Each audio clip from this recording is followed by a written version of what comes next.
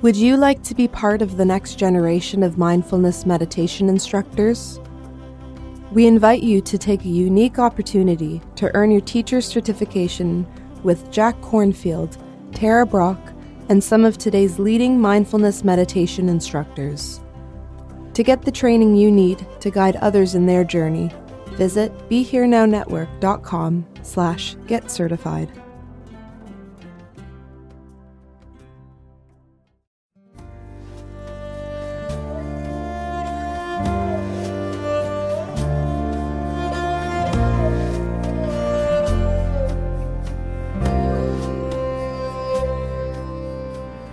Welcome to the Krishna Das Pilgrim Heart Hour.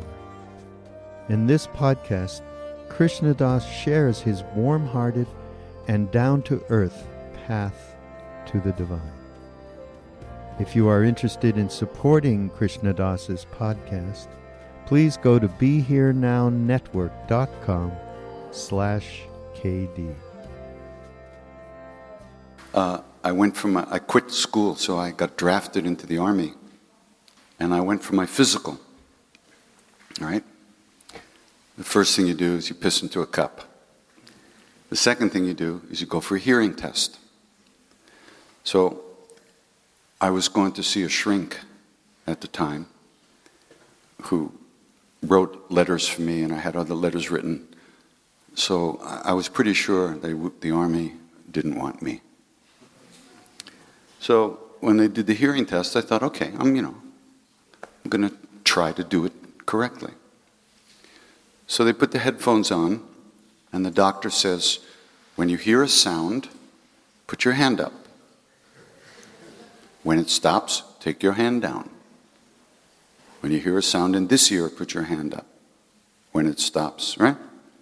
No problem. So I close my eyes, and here comes a sound, and then it stops, and another one comes here. Then another one, and then before this one's finished, another one comes, and then like they started coming so fast, and I'm thinking, how do you do this? How does this work? Go on. And I open my eyes, and the doctor's looking at me like this. He actually had not started the test yet.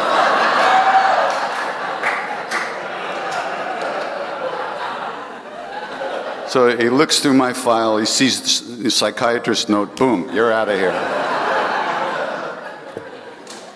See, Joe? You try your best.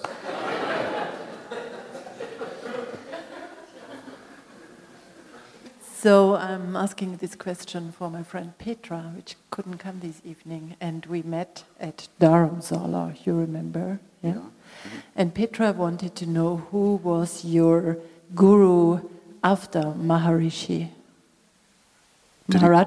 Sorry. Did he go somewhere?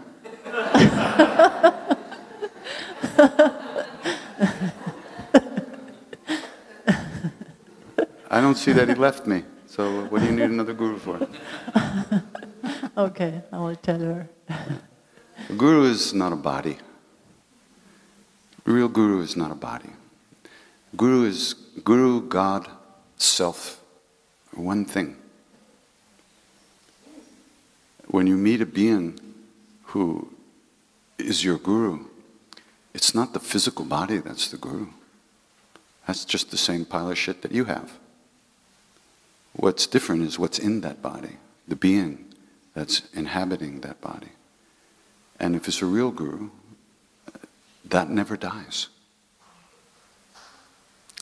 But because we're attached to our bodies and we identify with our physical bodies,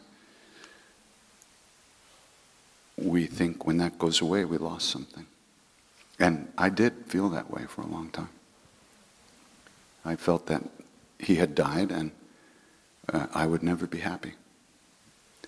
Because being with him was the only thing that made me happy in that way. It was the only place I found unconditional love, complete love, total love. So I went through many years of really bad, feeling really bad, doing very bad things to myself, and just not wanting to be alive. So, and then I was, I had a couple of experiences in India that showed me that he was still with me. And that saved me from who knows what. But still, I wasn't doing very well. And then I was standing in my room in New York in 1994. And I was very depressed, very unhappy. And then I was struck like a lightning bolt, And I knew that if I did not chant with people, that I would never be able to clean out the dark shadows in my own heart. And I saw that it was just these dark shadows that were causing me suffering, nothing else. And like I said, I saw that if I didn't sing with people, I would never be free of that. So I was screwed. Screwed. I had to do it. If I didn't do it, it was always going to be very bad. It took me a while to get to it, but here we are.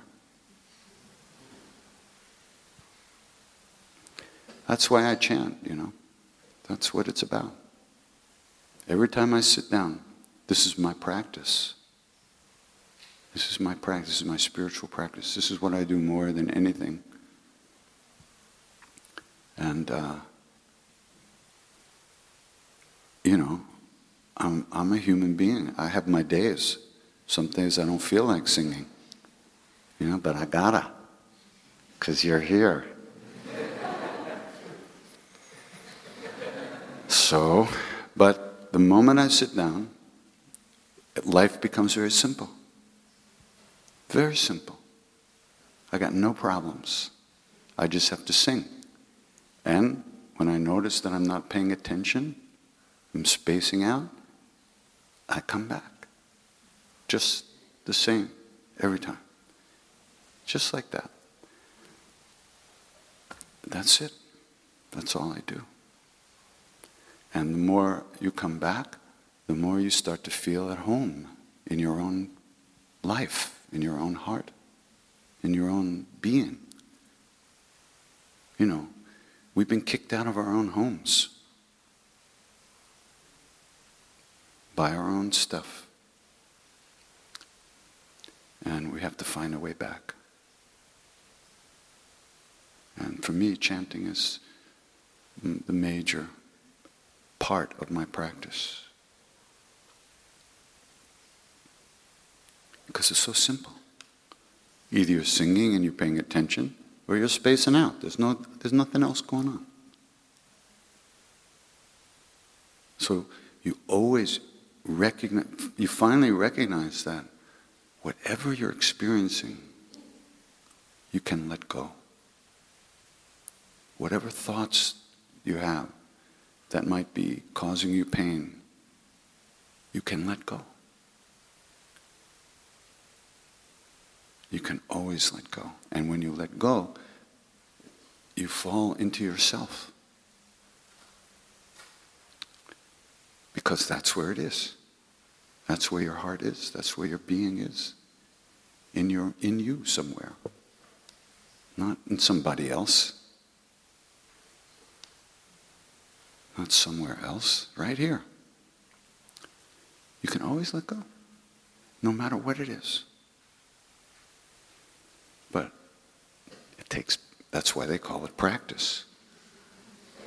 You got to do it. You don't do it, nothing happens. So, and my guru his last instructions to me. I had been walking around India barefoot in a red dress for 2.5 years. And all of a sudden he says to me, "What are you doing here? Go back to America. You have attachment there." America? I couldn't even speak English without, "Yes, I'm just coming. Very good, thank you. Okay, very nice." I completely was Indianized, because when I left the States for India, I never was going to come back. That was my plan. There was no doubt in my mind that I was never coming back from India. Shows you how much I know. So after 2.5 years, he says, "Ciao, go." So there I was. The last time I ever saw him in the body, so far. I'm sitting with him and I'm thinking to myself, what am I going to do in America? I better ask him. And then the other Krishna Das said, "Shut up. What's wrong with you? You should have faith. Be quiet. Just go back. What's going on?" "No, you don't understand. What am I going to do there?" "Shut up," I said. Back and forth. So finally I said, "Maharaj-ji, how can I serve you in America?" He looked like he bit a pickle, He went, "Ah." If you ask about service, it's not service. It's just do what you want. Do what I want? Well, first of all, I had been celibate for 3 years. Hello? You know what I wanted to do? I knew what I wanted to do. And he knew what I wanted to do. And he was saying, "Yeah, knock yourself out. Do what you want." So, my life has been to find out what I really want to do. I came back, I made a huge mess. Oh, terrible. And it took me many years to find what I wanted to do, which was to chant. Now it's disgusting. I'm doing what I want. And I like it. It never occurred to me, ever in my wildest dreams, that a person like me could do what they wanted to do. Certainly my mother never told me that.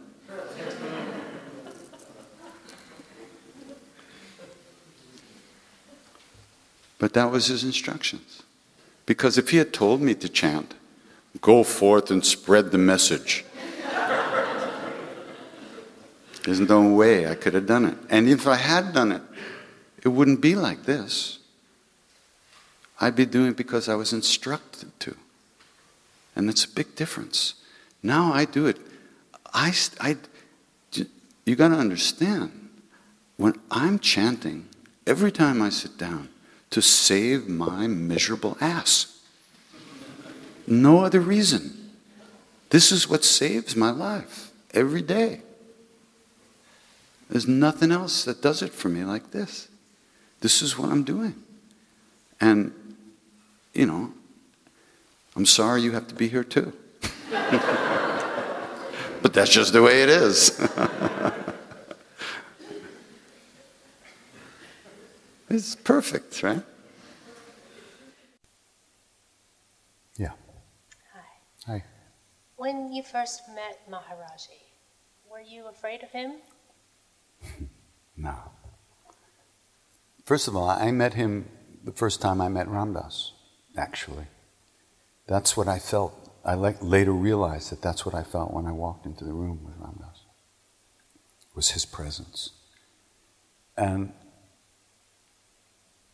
when you fall in love, in that first 30 seconds, or maybe if you're lucky, a couple of days, when you fall in love, is there any fear in that moment? There's a lot of stuff. There's maybe anticipation, there might be But there's not, all you want to do is give yourself to that person 100%, right? And that's what it's like. Sometimes when you like feel that energy, it can be a little frightening. Because you think it's coming from another human being. Or it's between you and another human being.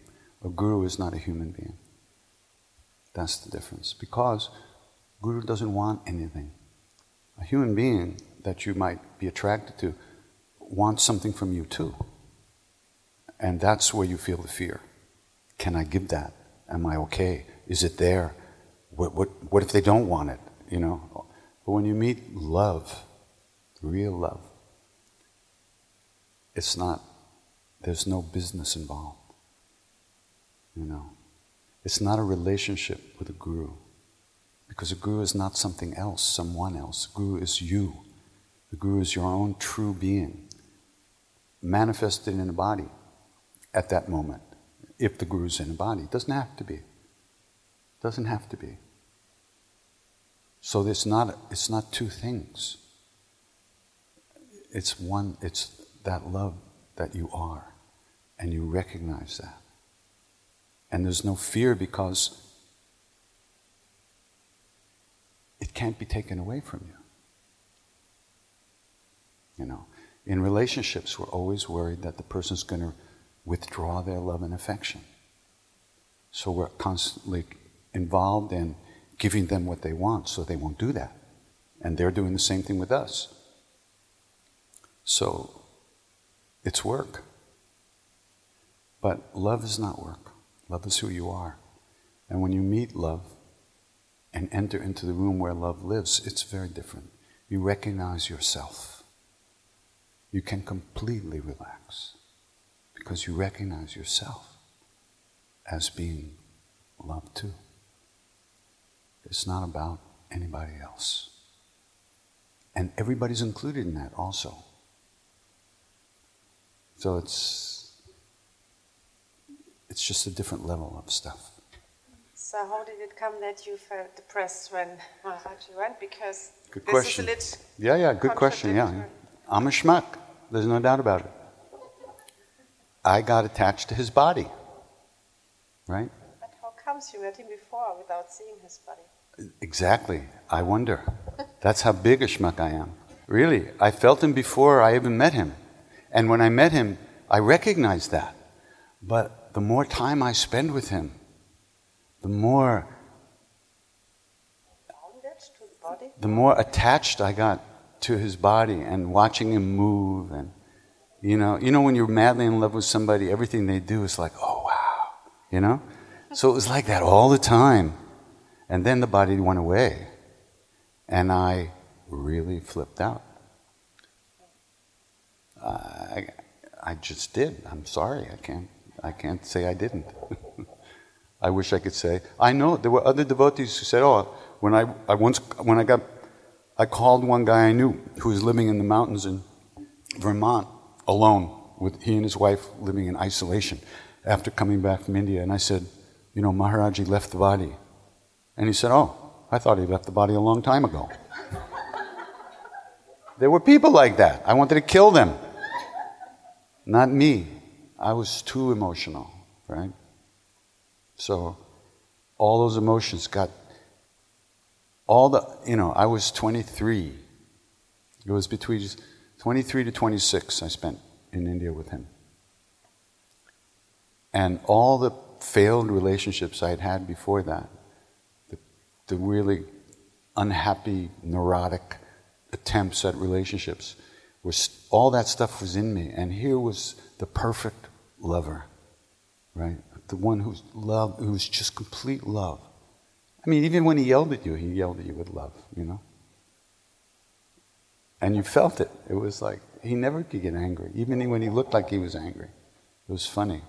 So, you were involved in this leela, in this beautiful dance, this ongoing, every day, what will he do today? How many bananas will he hit me with today? It was like every day was crazy like that, And like a couple of days would go by and he wouldn't give you a piece of fruit, He would throw fruit in all directions, right? People would bring him big mounds of fruit, and he would just go like this, throw them at people, and you'd be sitting right in front of him, and nothing would come to you.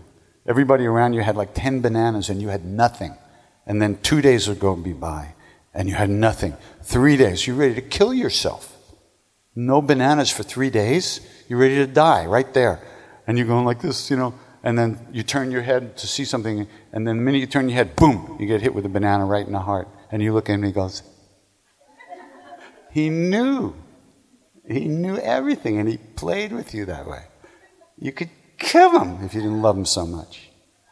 And he did it on purpose. He knew what he was doing. It was you got to realize, he knew everything, okay? I just said that. Let's repeat that. He knew everything. He knew everything. Everything I ever did. Everything I ever thought. He knew what I was going to do, what I wasn't going to do. He knew everything, not just about me, about everybody. And he showed you that all the time. It was no game. This is not imagination, okay? I know it seems like it's not what you read about in the papers. But this is the reality of a real being, a real saint. They know past, present, and future. And what was worse, they love you anyway, which is unbelievable, because you know what you did. You know who you are. You know all the shit you've done. But they love you, and they know that too. And you can't accept that. It's impossible. Almost. It takes a lot of opening to accept that kind of love, because we judge ourselves so harshly. But these beings do not judge us. They do not judge us. We've been talking about the importance of daily practice, and I was just wondering, have you noticed any sort of subtle changes within your practice from when you started and then 20 plus years later? 20? Oh, thank you. Thank you. Yes, absolutely. I am a depressed person. I spend my life moping around. You know what moping around is? Okay. I actually mope around less than I used to. Big thing. Sometimes, the truth is, I miss it. Sometimes I'll mope around just for fun.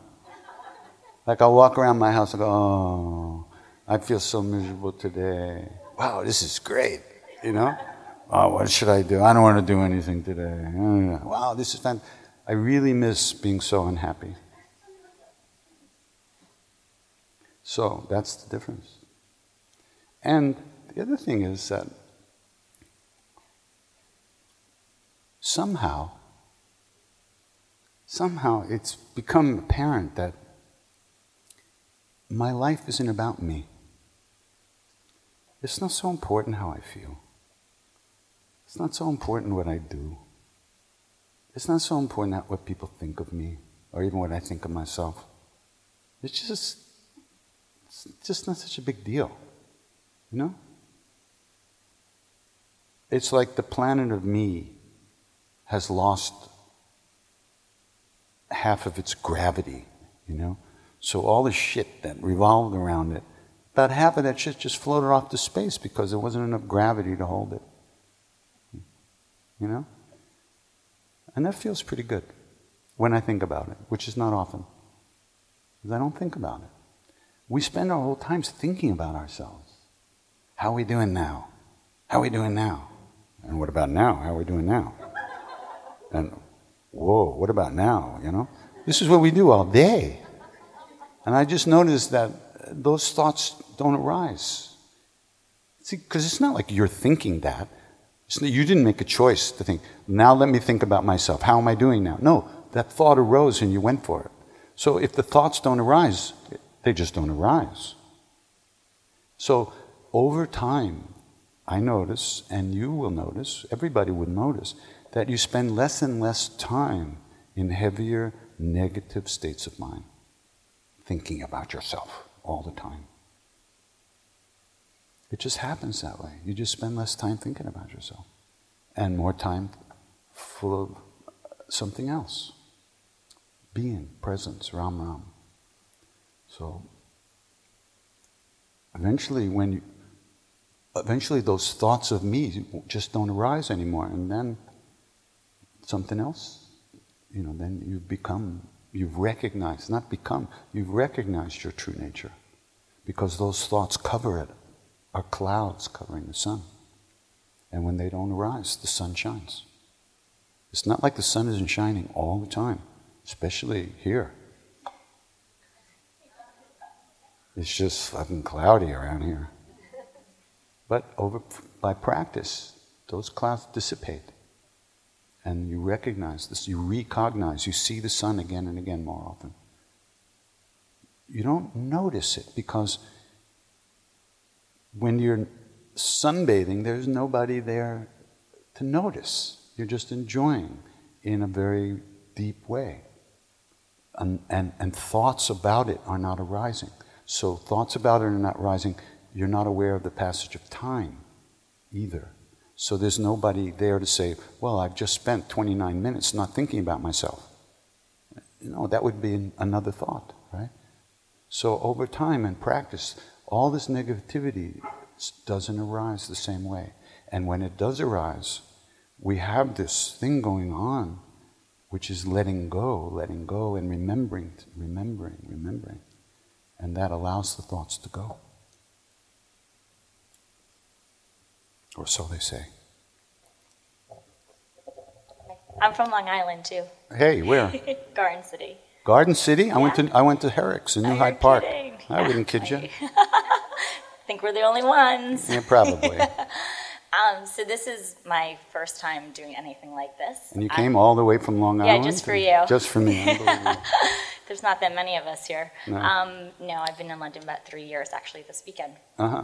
So I never done anything like this. I kind of fell into all of this because I started doing yoga. I feel for you. I really do. I know.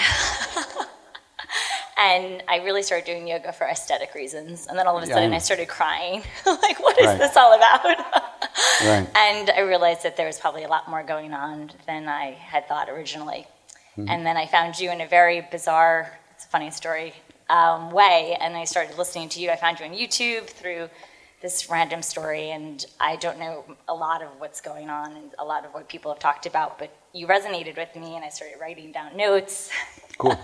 That's good. And I guess my question is twofold. One, I'm trying to make all of this habits, habitual, turning off the brain and meditating. I haven't started chanting, so, how do you, is that almost the same thing? And do you combine it? And secondly, what do you say to someone like me who's starting out on this journey? This is probably the most nervous I've ever been, and I talk all the time. I'm in sales. And so, anyway, that's it. But chanting is meditation.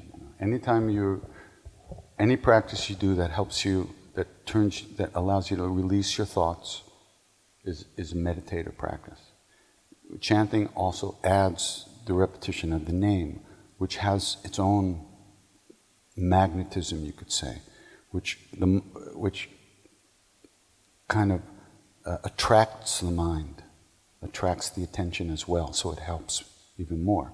You can watch your breath and stuff like that. Those are all meditative concentration practices. Meditation is a big subject. It's a very subtle, deep subject, but you start certainly from wherever you are, and you start by trying to quiet the mind, which that doesn't mean holding it down. It means begin to remember to pay attention. You start some practice going, whether it's the name or counting or watching the breath, and then you realize that you've been sitting there for half an hour and you haven't watched one breath. So you come back, that's all. And then the next week it might be 29 minutes, and you come back. 2 years from now it might be 15 minutes, and you come back. You never know. But the idea is, every time you come back, this is a miracle. If there's anything that you could call a miracle, it's coming back from dreamland. Because we spend our whole lives dreaming away. I call it temperature checking, what you said before. How do I feel now? I'm constantly taking my temperature. right? How do I feel now? How do I feel now? Right, yeah. Temperature checking. Yep. And it's, I thought I You should have been a nurse. Yeah, exactly. I don't know if you'd want to trust me with any vital organs. Yeah. But You're from Long Island, I trust you. Maybe some, yeah. I don't know, NHS here. But so, this has been really great. So. Yeah, but asana practice is great because it involves the body and paying attention. If you don't pay attention, you fall over. So you have to pay attention. So that helps you train yourself to pay attention. But, there's no hurry, okay? Right. There's no hurry. You're not going anywhere. You're trying to get here. Exactly. So there's no reason to run around hurrying to get here when you're already here. You just have to recognize it. So you just start doing something, you're doing fine, Anybody from Long Island is already blessed. Yeah, exactly. So, Long Island, expressway, we've got all of exit 37, right? Yeah, I used to get off at 34. 34, yeah, I know. I was just there the other day, I was on my way out to the end of Long Island, out to Amagansett, East Hampton. And so I drove by my mother's house where I grew up, and it wasn't there. The people who bought the house knocked it down and built a completely different house. That room up there where I tortured myself all those teenage years, it was gone. It was the weirdest feeling. That little house that had all that stuff. With my parents and me yelling at each other, fighting, my sister, all this craziness, it was gone. It just didn't exist anymore. It was the weirdest feeling, I tell you. So, impermanence, everything's always changing. So, enjoy. Take it easy. Be happy. Thank you. You're welcome.